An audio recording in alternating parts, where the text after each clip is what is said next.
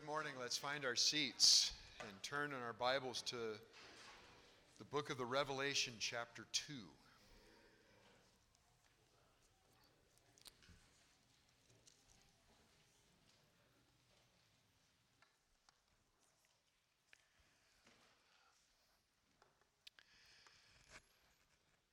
Father, thank you again for the gift of your word and your spirit.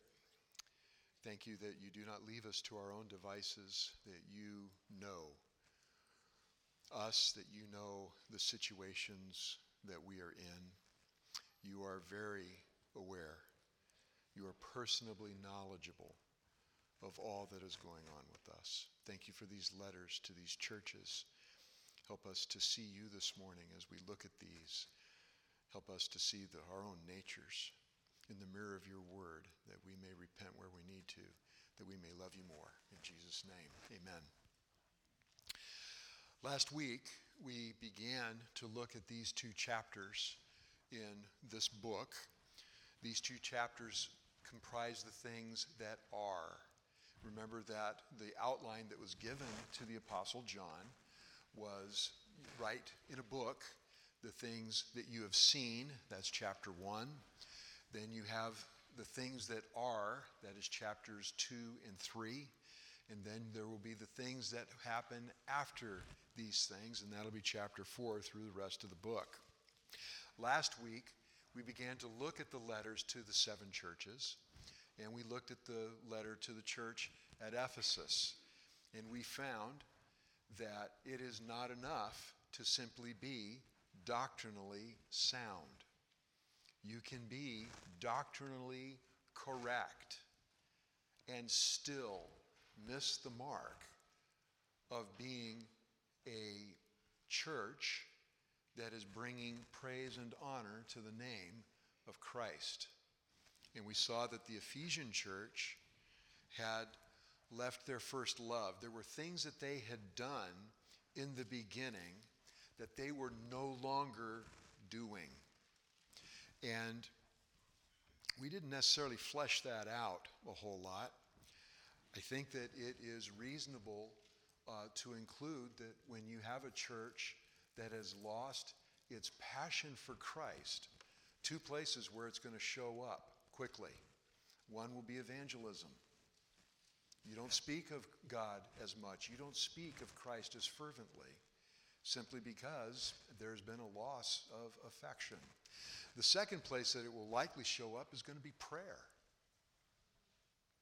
And so if you find yourself in a position of being prayerless and silent when it comes to what Jesus has done for you, then you may very well be in this place here where you have lost your first love. You've left your first love. The danger to that is that we know, and we'll see this as we continue to go on through the letters to the 7 churches, is that this is the only church which is given basically an ultimatum. Repent, or I'm going to remove your lampstand. I will set you aside as a church. And so even as we think about some other churches that appear to be worse off than the church at Ephesus, they've got doctrinal issues. They've got false teaching going on. They have even, you have the reputation that you're alive, but you're dead. Those churches aren't dealt with as Ephesus was. And so we looked last week at Ephesus. This week, we're going to look at the next 2. We're going to look at the church of Smyrna, and we're going to look at the church at Pergamum. So, let's look at chapter 2, and we'll begin in verse 8. And to the angel of the church in Smyrna write, the first and the last, who was dead and has come to life, says this, I know your tribulation and your poverty, but you are rich. And the blasphemy by those who say they are Jews and are not, but but are a synagogue of Satan. Do not fear what you are about to suffer. Behold, the devil is about to cast some of you into prison, so that you will be tested, and you will have tribulation for 10 days. Be faithful until death, and I will give you the crown of life. He who has an ear, let him hear what the Spirit says to the churches. He who overcomes will not be hurt by the second death. Smyrna is the shortest of the letters, 4 verses. Smyrna was about 35 miles north of Ephesus. The city exists today. It would be the modern city of Izmir in Turkey. The city itself was destroyed in about 627 BC by the Lydians, and then it was rebuilt. It was imagined by Alexander the Great. Now, the city was in a very picturesque setting. In fact, it was considered to be one of the most beautiful of the cities of Asia. And so Alexander the Great, as he was going through and conquering in the area, he imagined rebuilding the city, and it was actually done by some of his descendants. The city was known as the Glory of Asia. And the streets, you know how you go into a lot of streets today? In our country, if you go to Boston, you know the streets are narrow because it's an old city. And originally they didn't have cars, and so they weren't building streets wide enough for cars. Now you go to Washington, D.C., and what do you find? How are the streets laid out in Washington, D.C.? They're very orderly because the city was designed that way. It was a designed city, at least the original city. Smyrna is that way. So when the city was rebuilt, it was rebuilt not exactly on the same site, but the streets were laid out and the buildings were built in such a way the city resembled a large crown. So, and I heard some of the reactions here. You can start to see how there are all kinds of interplays going on here, in both between the church and the city, how the city views themselves, and how Jesus is going to deal with them as well. They claimed to be the birthplace of Homer, the guy who wrote the Iliad. And so they were a prosperous city. Smyrna is the Greek word for myrrh. Myrrh was used in perfume, and it was also used for something else specifically. Anybody know what it was? What would you use myrrh for? Embalming. It was used as one of the spices for burial. And so again, there are a couple of recurring themes that are going to run through here. One is going to be crown. Another is going to be death. Death is prominent here. Smyrna, very early on in their modern, and when I say modern, I mean first century, in that context, was steeped in emperor worship. They had a temple dedicated to the emperor. They had a lot of temples to the emperor and to assorted deities. And there was a large Jewish population present in Smyrna. Now you remember from the book of Acts that originally there wasn't a lot of discord between the Jews and the Christians. In fact, right after, on the day of Pentecost, where did the Christians meet? Where were they meeting when they gathered together? They were gathering at the temple. And so you didn't have a lot of discord. Now that changed, and it didn't take terribly long for that to change. The Jews did not worship the emperor, at least not technically. And so because they kind of got a dispensation from Rome wherein they were not persecuted for not worshiping the emperor. They made it very clear as time went on that Christianity was not a Jewish sect. It wasn't a Jewish spin-off. And so as time went on, you ended up having a lot of discord between the Jews and the Christians. And the Jews ended up becoming responsible for a good deal of persecution that was happening with the Christians. And so you've got a large Jewish population there in Smyrna. So as we follow the basic, remember last week we talked about there's a basic outline that these letters follow.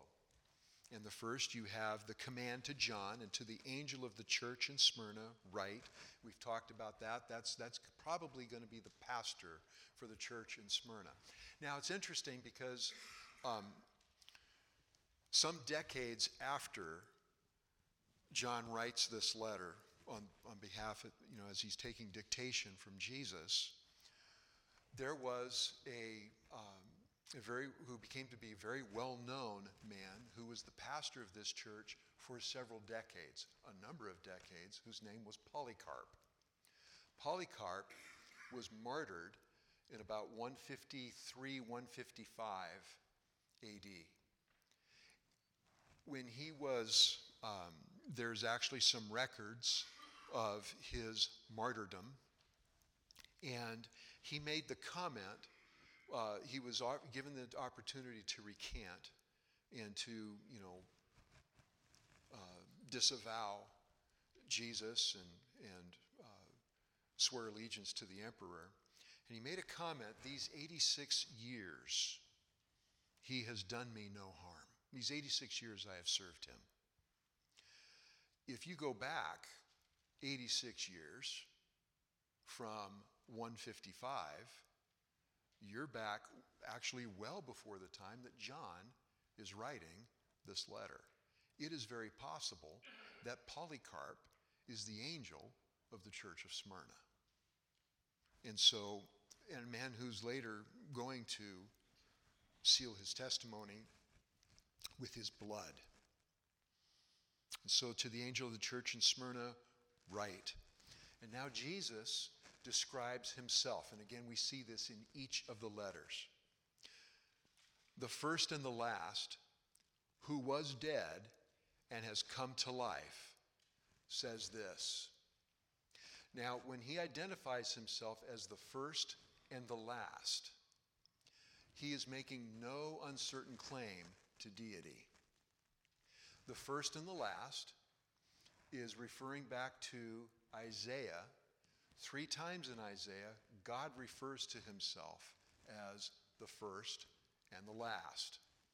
You've got that's going to be Isaiah 41:4, Isaiah 44:6, Isaiah 48:12. And so he is the one who is from everlasting to everlasting. The only one who can make that claim. Notice also how he introduces himself. He is the one who was dead. Literally, he became dead. And he has come to life. Now, when we look at that and we think of Jesus, he became dead when, how, where, why?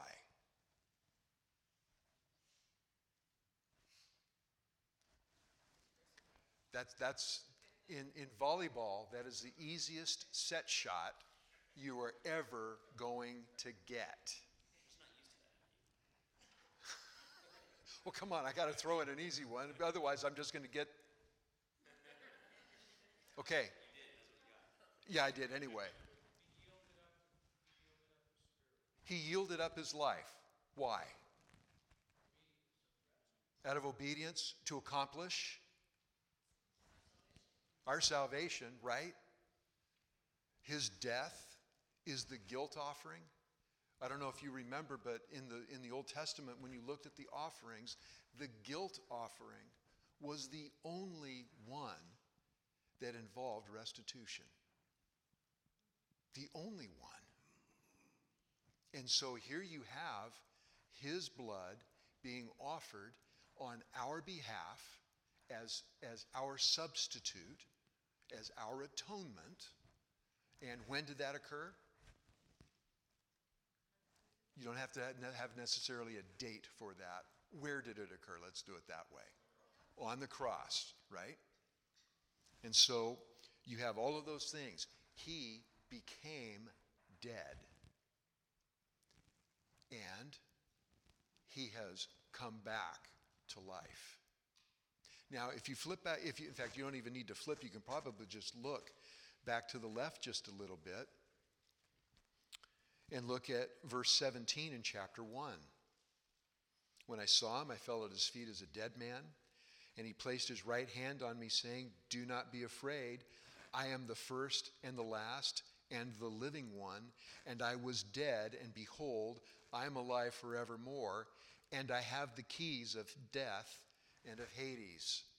Because he was the one who died and came back to life again, remember, the resurrection is God the Father's stamp of approval, his good housekeeping stamp of approval on the sacrifice of Jesus. It was adequate. It was sufficient. It was proper. And therefore, death has no hold on him. And so God is able to raise him back to life, and he ascends and he's seated at the right hand of the throne of majesty on high. And because he has done that, he has the keys of death and of Hades. That's going to come out in another letter.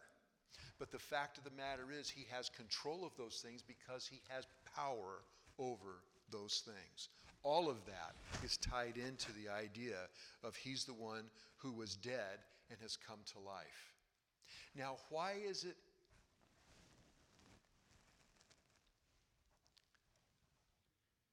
why this church, when he to use that introduction?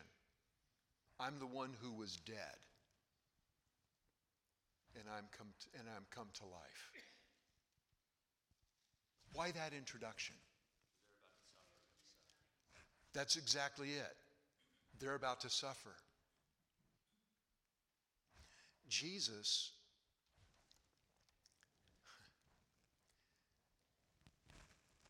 he's a faithful high priest because he has suffered the things that we suffer. He has known temptation,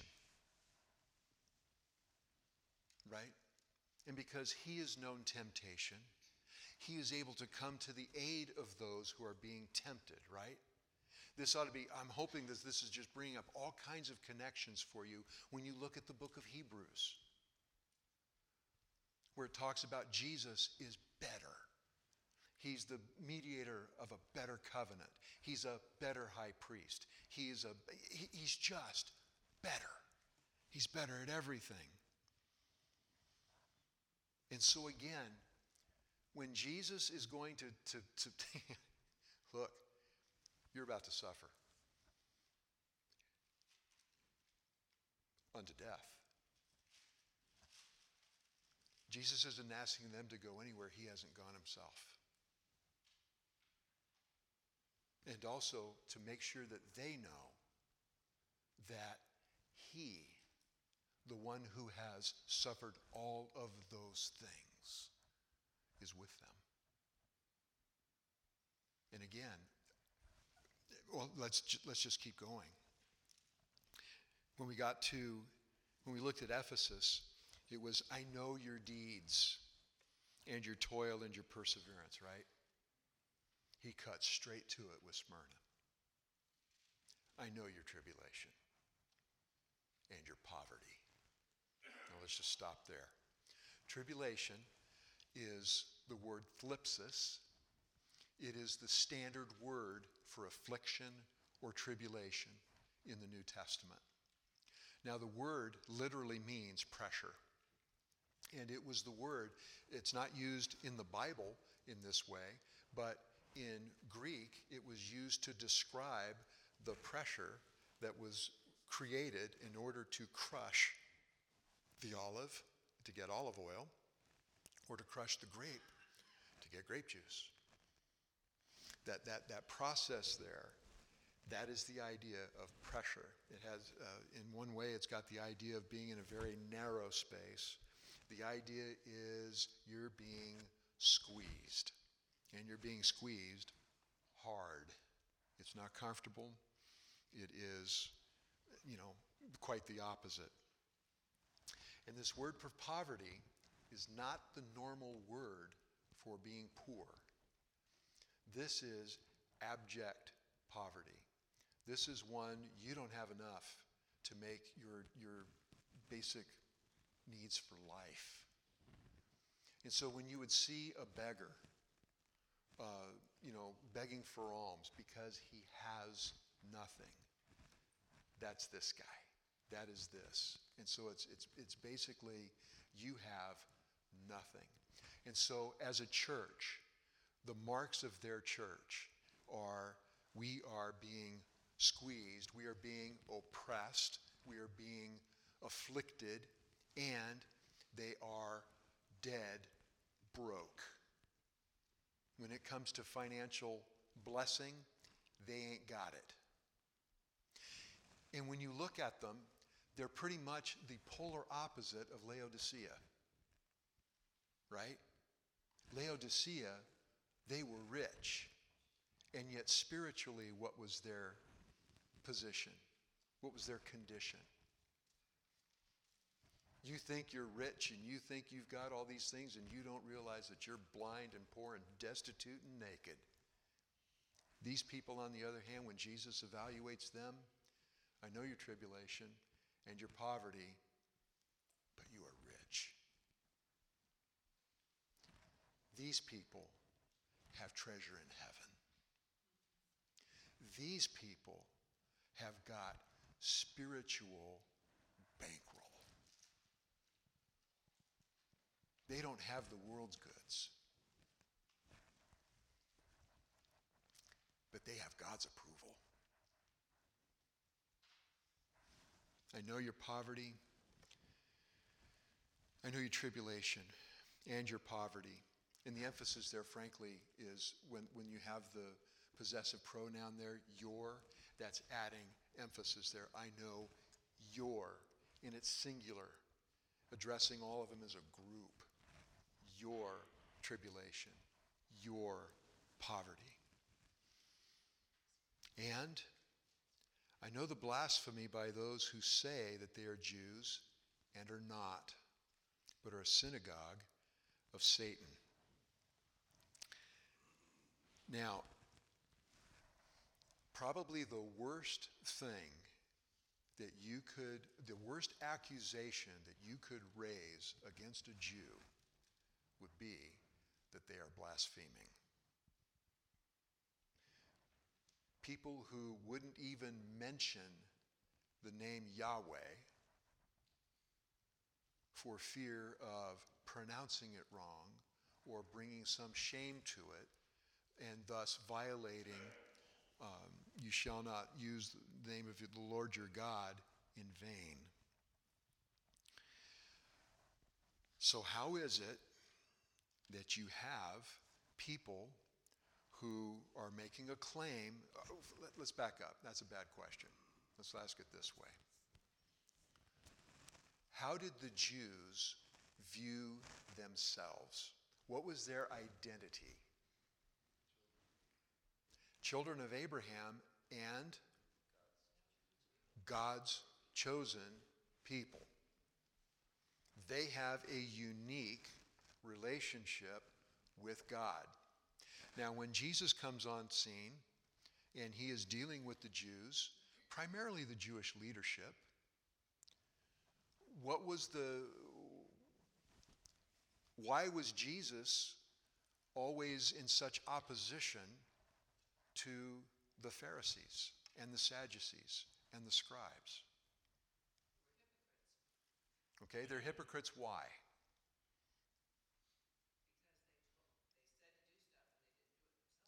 Okay, so in one way that they are laying burdens on the people. Remember that they had a whole bunch of extra traditions that went beyond the actual requirements of the law. But why else was he at odds with them so regularly?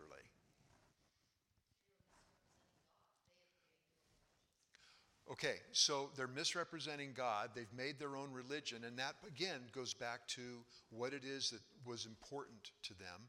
Remember that Jesus accused them on a number of occasions.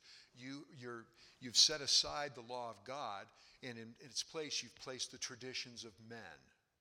Remember, honor your father and mother.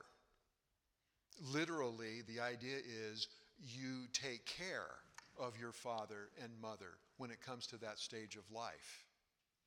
And a Pharisee could escape that by saying that what I have has been dedicated to God. Now, just because it was dedicated to God doesn't mean he lost possession of it. It was still in his hand. But because it had been dedicated to God, therefore it was not free for him to use to take care of his parents. Thus, they are setting aside the law and they are upholding their tradition. So you have that. Another reason that Jesus was at odds with them was that they refused him. They knew who he was. When Jesus told the parable of the landowner who was, he sent a representative. He sent somebody back to collect what was due him because they were the tenants on the property. And he sent somebody for the payment, right? And they beat this one and they killed this one. And finally the landowner says, I will send my son. They will honor him. And you'll remember the son comes and they said, this is the heir. If we kill him, then we will assume the inheritance. And as Jesus goes through and tells that parable, what did it say about the Pharisees? They knew he was talking about them. They knew exactly who he was. They knew he was the Son of God. What he said proved it. What he did in their presence proved it. Who else can make someone born blind be able to see? Who else can do the things that he did? Who else could speak with the authority that he did? Richard. Yeah, I think the miracles that were the most amazing to them weren't just that he healed people, but then when he said, your sins are forgiven, that crossed the line for them because only God can forgive sins, and he was making a very specific designation Jesus was of who he is, and they denied him. Sure.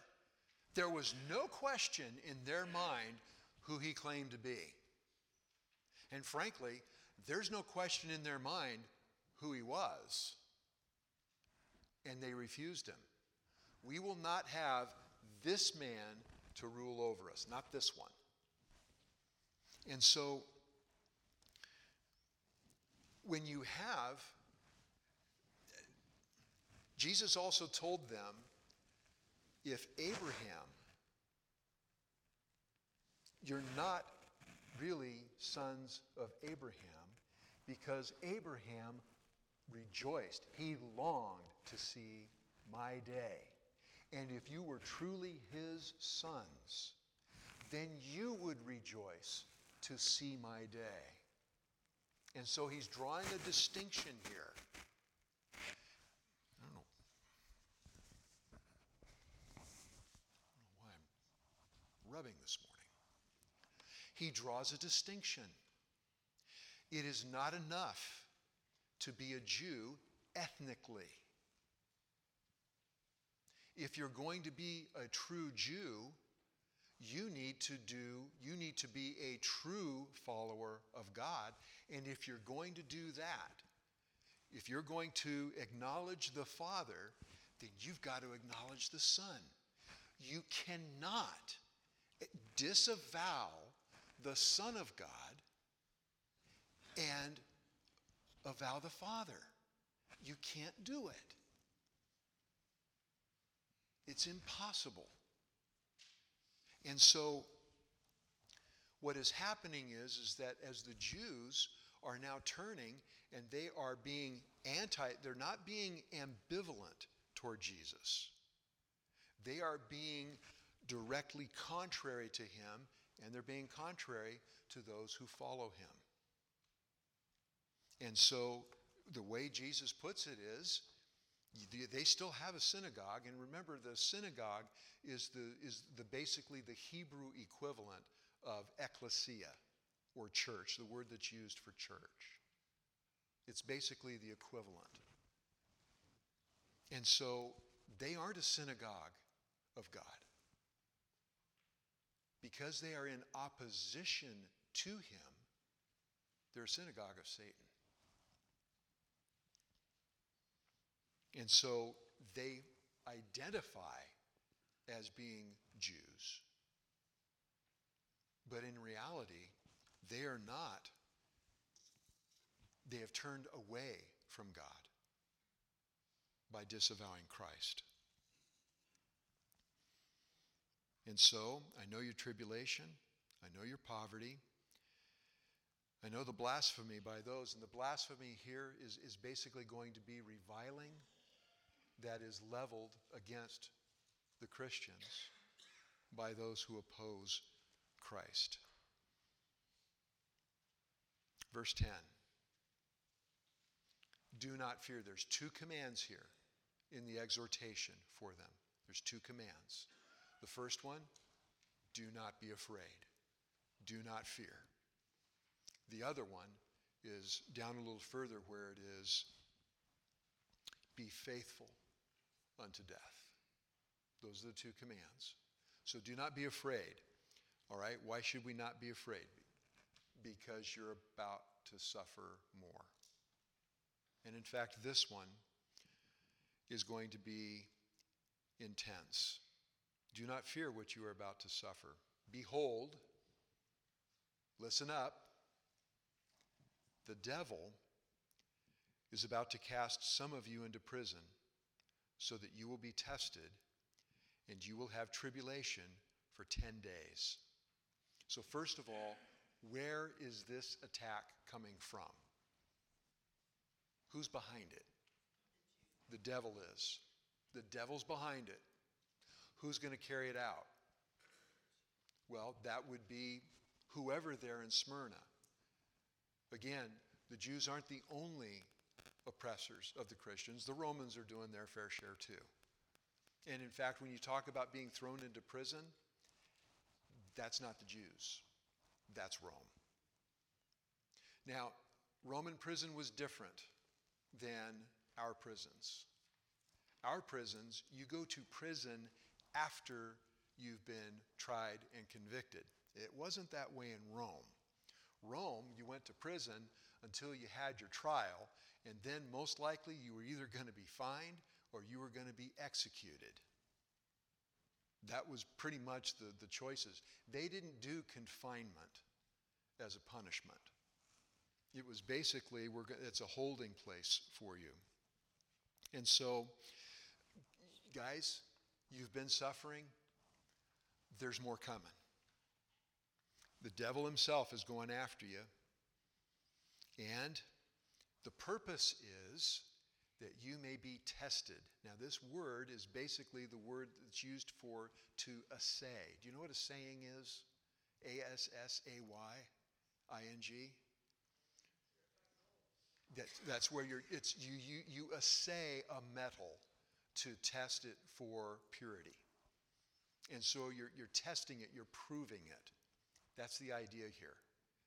For instance, in 2 Corinthians 13:5, where it says, test yourselves to see whether you are in the faith. That's this kind of idea here. And so they are going to get squeezed. When you squeeze a tube of toothpaste, what comes out? toothpaste, right? Because whatever is inside the tube is what is going to come out when you squeeze it. And that's the idea here. Your faith is going to be tested. And it's for 10 days. Now, there is a lot of back and forth on this 10 days. There is that it's a literal 10 days. And that is possible. That is very possible. That you can go back, for instance, if you go back to Daniel chapter 1, when Daniel and his friends ask that they would not have to eat the king's meat and the king's food, rather give us vegetables and water. And how long was that testing period? 10 days. 10 days, is that a long time or a short time? That is exactly the point. It depends on what's happening. Oh, yeah.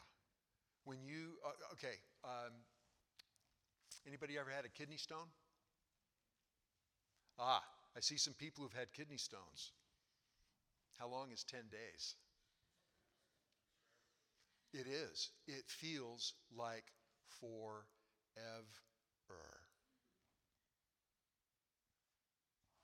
And so, could it be just that it's a short time? Yes, that's possible too. There are some who have tried to say, this represents the 10 different persecutions that were brought by Rome. It could be that it's, again, just a short period of time. I think that's going to be Genesis 25:44, where it talks about Jacob, the servant has gone up to find a wife for Isaac. And Laban comes back with, well, you know what, maybe, she could stay here for a little while, like 10 days. So that same type of idea. I tend to think that it's a short period of time, long enough to feel like there's no end. But there is an end. And that's the message. You're fixing to suffer. It is going to be intense, but it has an end. I control that end. And your part is to be faithful, even to the point of death. Be faithful unto death, and I will give you the crown of life. Now, this word crown is the word Stephanos. And yes, we do get the name Stephen from that word. The Stephanos was the wreath, the garland that would be placed on the head of a victor in the athletic games. It is also the same word used to describe the thorns placed on Jesus' head. That crown, you be faithful to death, I'll give you the victor's crown of life. And so you be faithful, period. You don't give up. You don't deny me. Don't grow weary. You hold the course. You be faithful to death.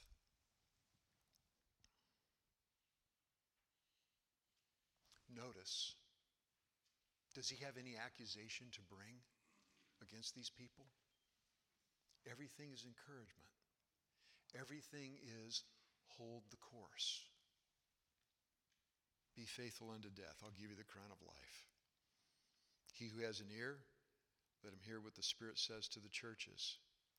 He who overcomes will not be hurt by the second death. Now, we haven't run into the second death yet. And we're not going to run into it until we get to chapter 20. The second death is when those that are not followers of Christ, when they're judged and when they're thrown into the lake of fire. That is the second death. Notice There's no problem. Look, we are all, unless Jesus comes back soon, we're all going to experience the first death. We'll all experience that. The second death has no hold on us. There's no need to fear it. There's no need to have any concern about it whatsoever. This word shall not be hurt. Not is the strongest negation in the Greek language. You can't get more opposite than that. So if you overcome, you'll not be hurt by the second death. What is the implication?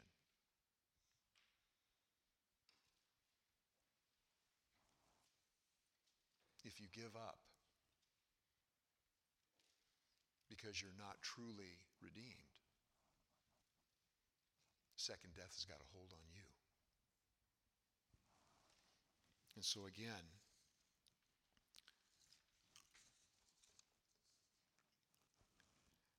the stakes are high.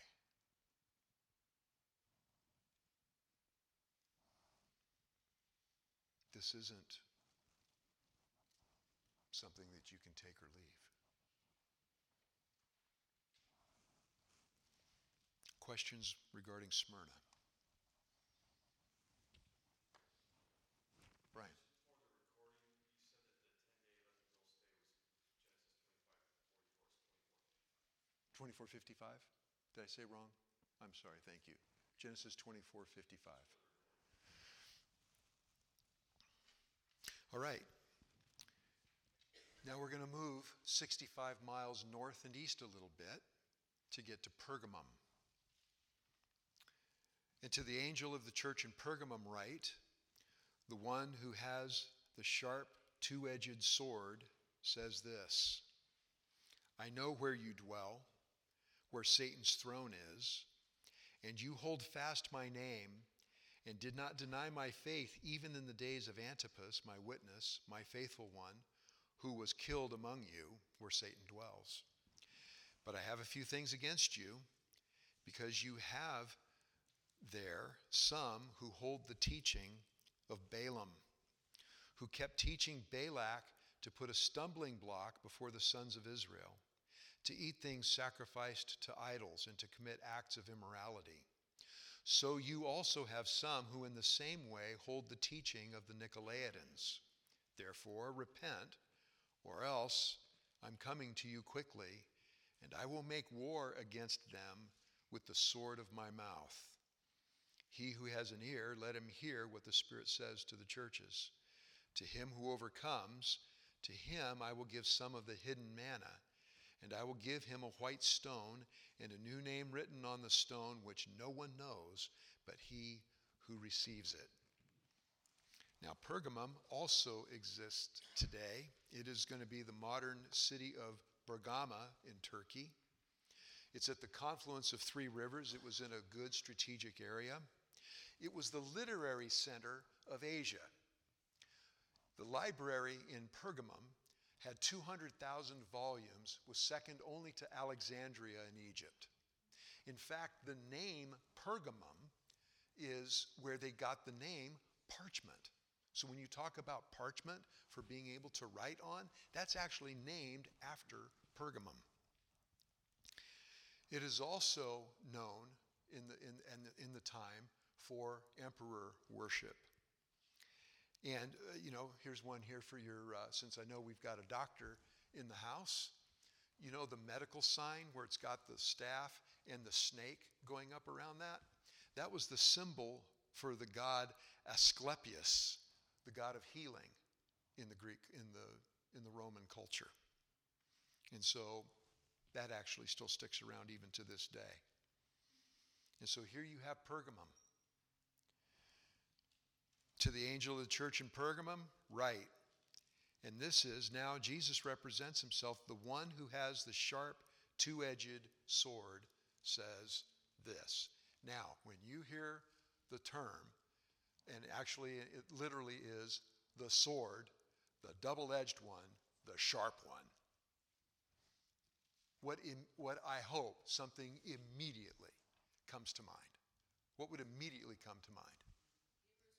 Hebrews 4:12. The word of God is living and active and sharper than any two-edged sword. Now, Jesus has a two-edged sword, and if you go back to chapter 1, where is this sharp two-edged sword? It's coming out of his mouth. So, what is this representing? It's representing the Word of God. When we get into chapter 20, Jesus is going to make war. In fact, he's going to have a whole army with him. A whole army with him. And that army is going to accomplish how much? That's right. Zippity-doo-dah, nothing. They're going to be there. Jesus is going to execute judgment with the sword that's coming out of his mouth. And so here you have the Word of God. So, Pergamum, I know where you dwell. I know where you live, where Satan's throne is. Now, does Satan have a literal throne built in Pergamum? No.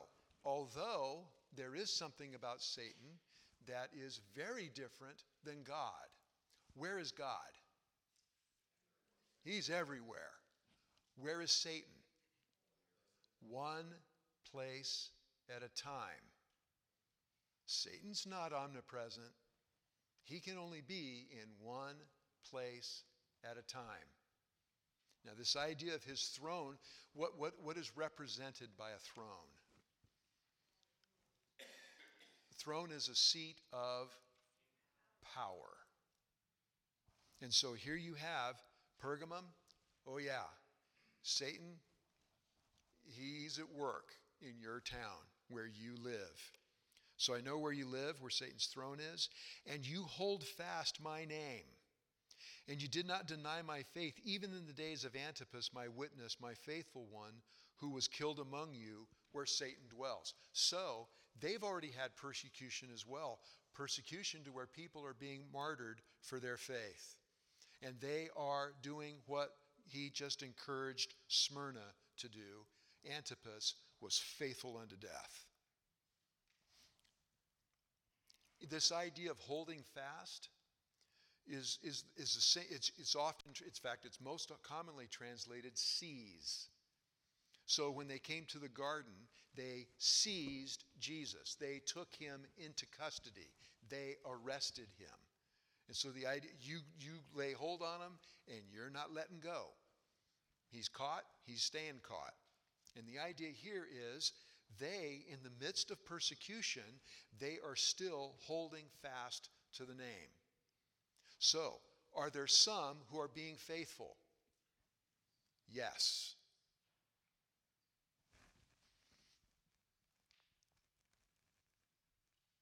But, so that's a commendation.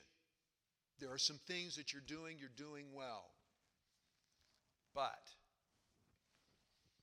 I have a few things against you. Because you have some who hold the teaching of Balaam, who kept teaching Balak to put a stumbling block before the sons of Israel, to eat things sacrificed to idols, and to commit acts of immorality. Now, this is going back to Numbers chapters 24 and 25. And you'll remember that Israel is going out.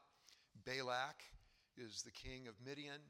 He calls for Balaam to come and curse Israel. Remember?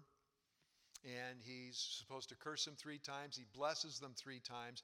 But at the end, he says, listen, there's a way to get to these people. Intermarry with them. If you intermarry with them, and were the Jews supposed to intermarry with other people? No. Why not?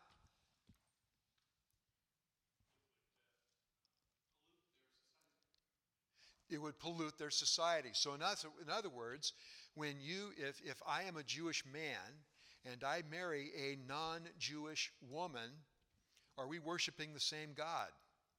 No, we're not. And in fact, when I marry her, what is likely going to come into my house? Her gods, which aren't gods. Absolutely. I mean, this played out time and time and time again in Jewish history. God told them, don't do this. God told them why. This is what will happen if you do. And they said, you know what? No, not us. We're better than that. And so they would go through and they would disobey, and what would happen? What God said. Exactly what he said. So if you intermarry with them, you'll be able to turn them aside. That wasn't unique there either, was it? Think back to Jacob and the patriarch and his 12 sons before they went to Egypt. And they were dealing with, there was a man from Shechem who wanted to marry their sister. And what did the men from Shechem say? Yeah, if we get to marry the daughter, then what they have will be ours. And so here again, they weren't to intermarry. Were they to have anything to do with pagan worship? No. So therefore, were they to participate in eating things that had been sacrificed to pagan deities? No. They would have nothing to do with that.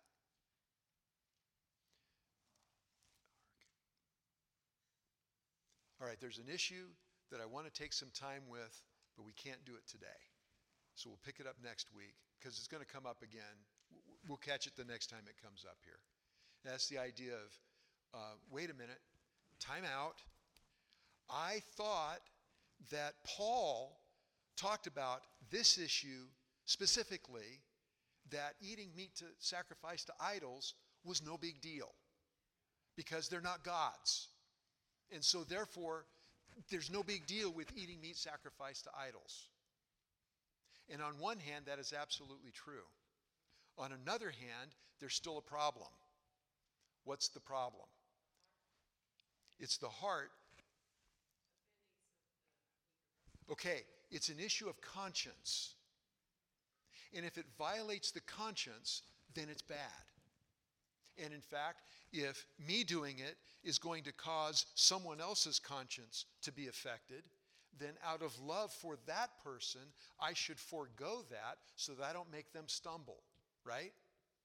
And so the idea here is not that it's not concentrating on the fact that you're eating the meat, it's the fact that you're violating conscience or you're causing somebody else to stumble.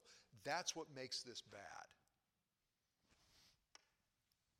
In the acts of immorality, we don't run into that so much today, but temple prostitution was a big deal in the first century across the board.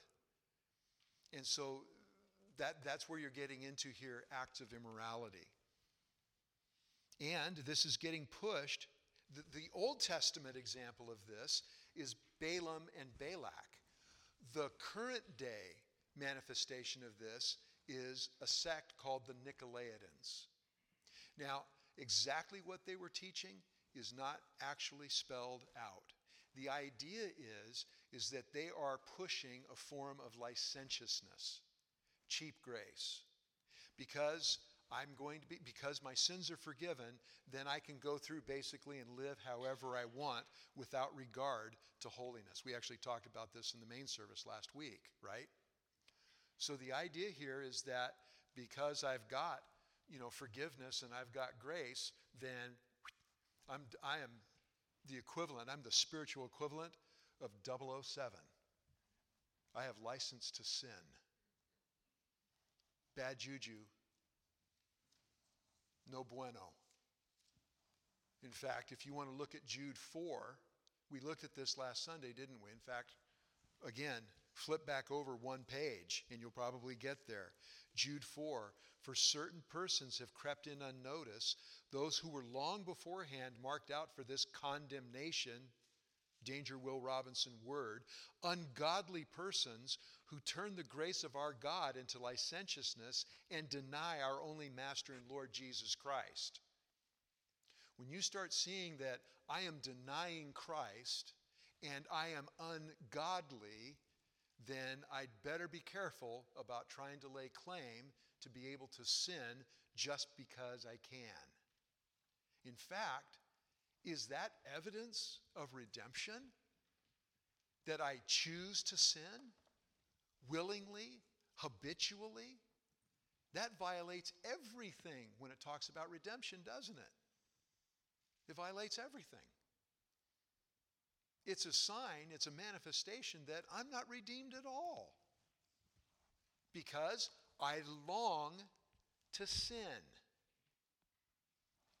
If I'm redeemed, I have been set free from that. I'm no longer a slave to sin. Instead, I'm a slave to righteousness. And there's got to be at least a fight before I'm rolling over on a habitual basis.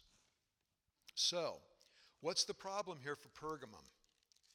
These folks have got some, and it's not just doctrinal issues, frankly.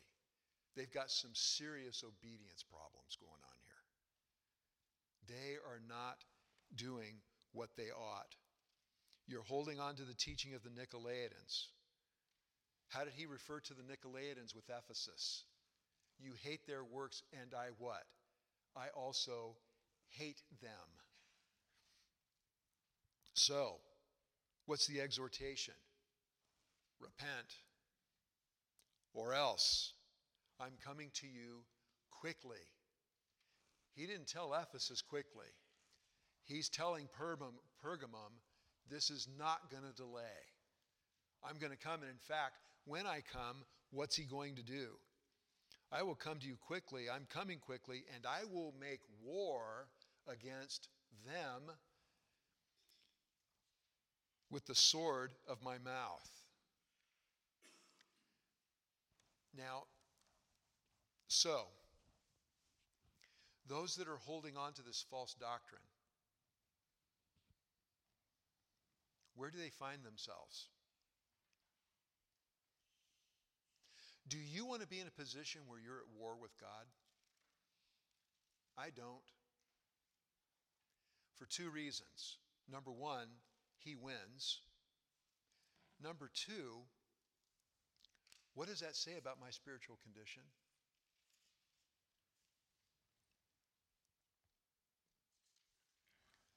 What does a person who is born again receive immediately? He has peace with God. One who is at enmity with God, one who is at war with God, is one who is not redeemed.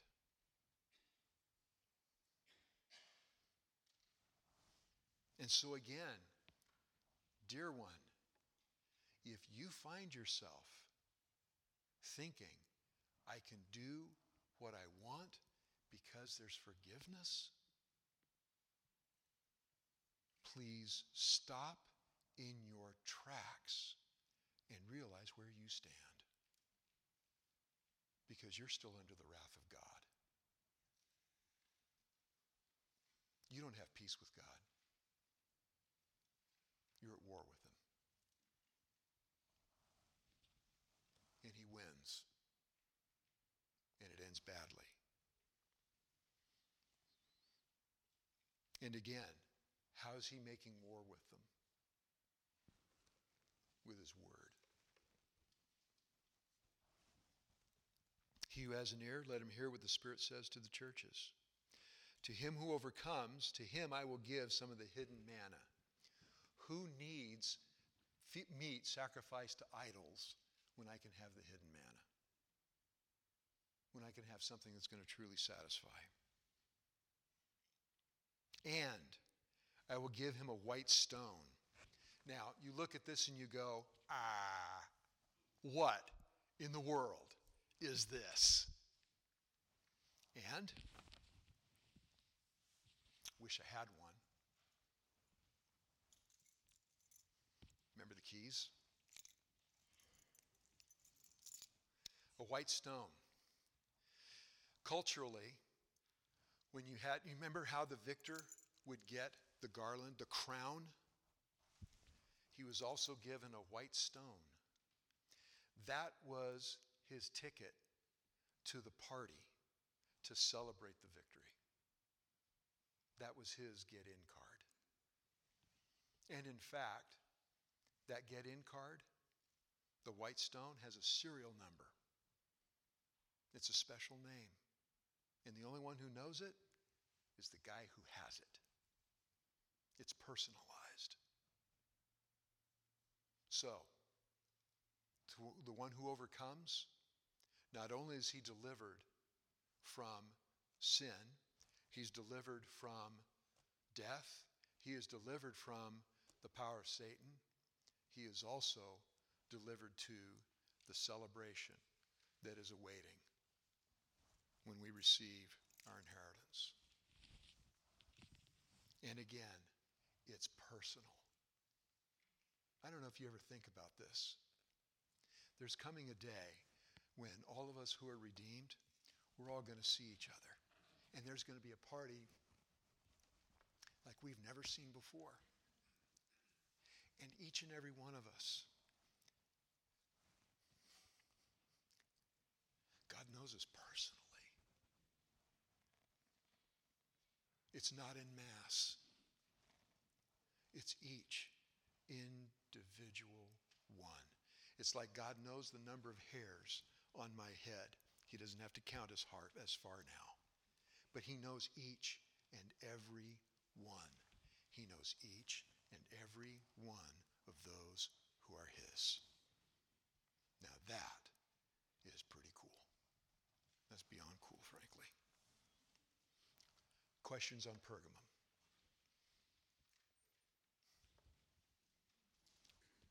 It's just as well it's 5 after. Let's pray.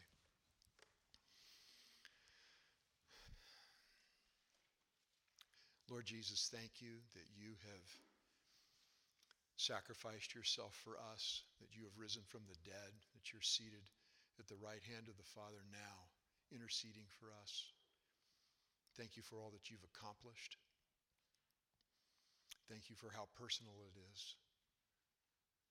that I'm not just a number. Each one here, each one of your children, we are personally known, personally purchased. Thank you for your goodness to us. Please forgive us for our failing you so often. Father, help us to be so enamored with you that we would speak of you often, that we would long to know you as you are, not as to how we would want to make you. Father, that we would know you aright, that we may worship you aright. Help us to live for you in such a way that would bring a smile to your face, that we would be faithful,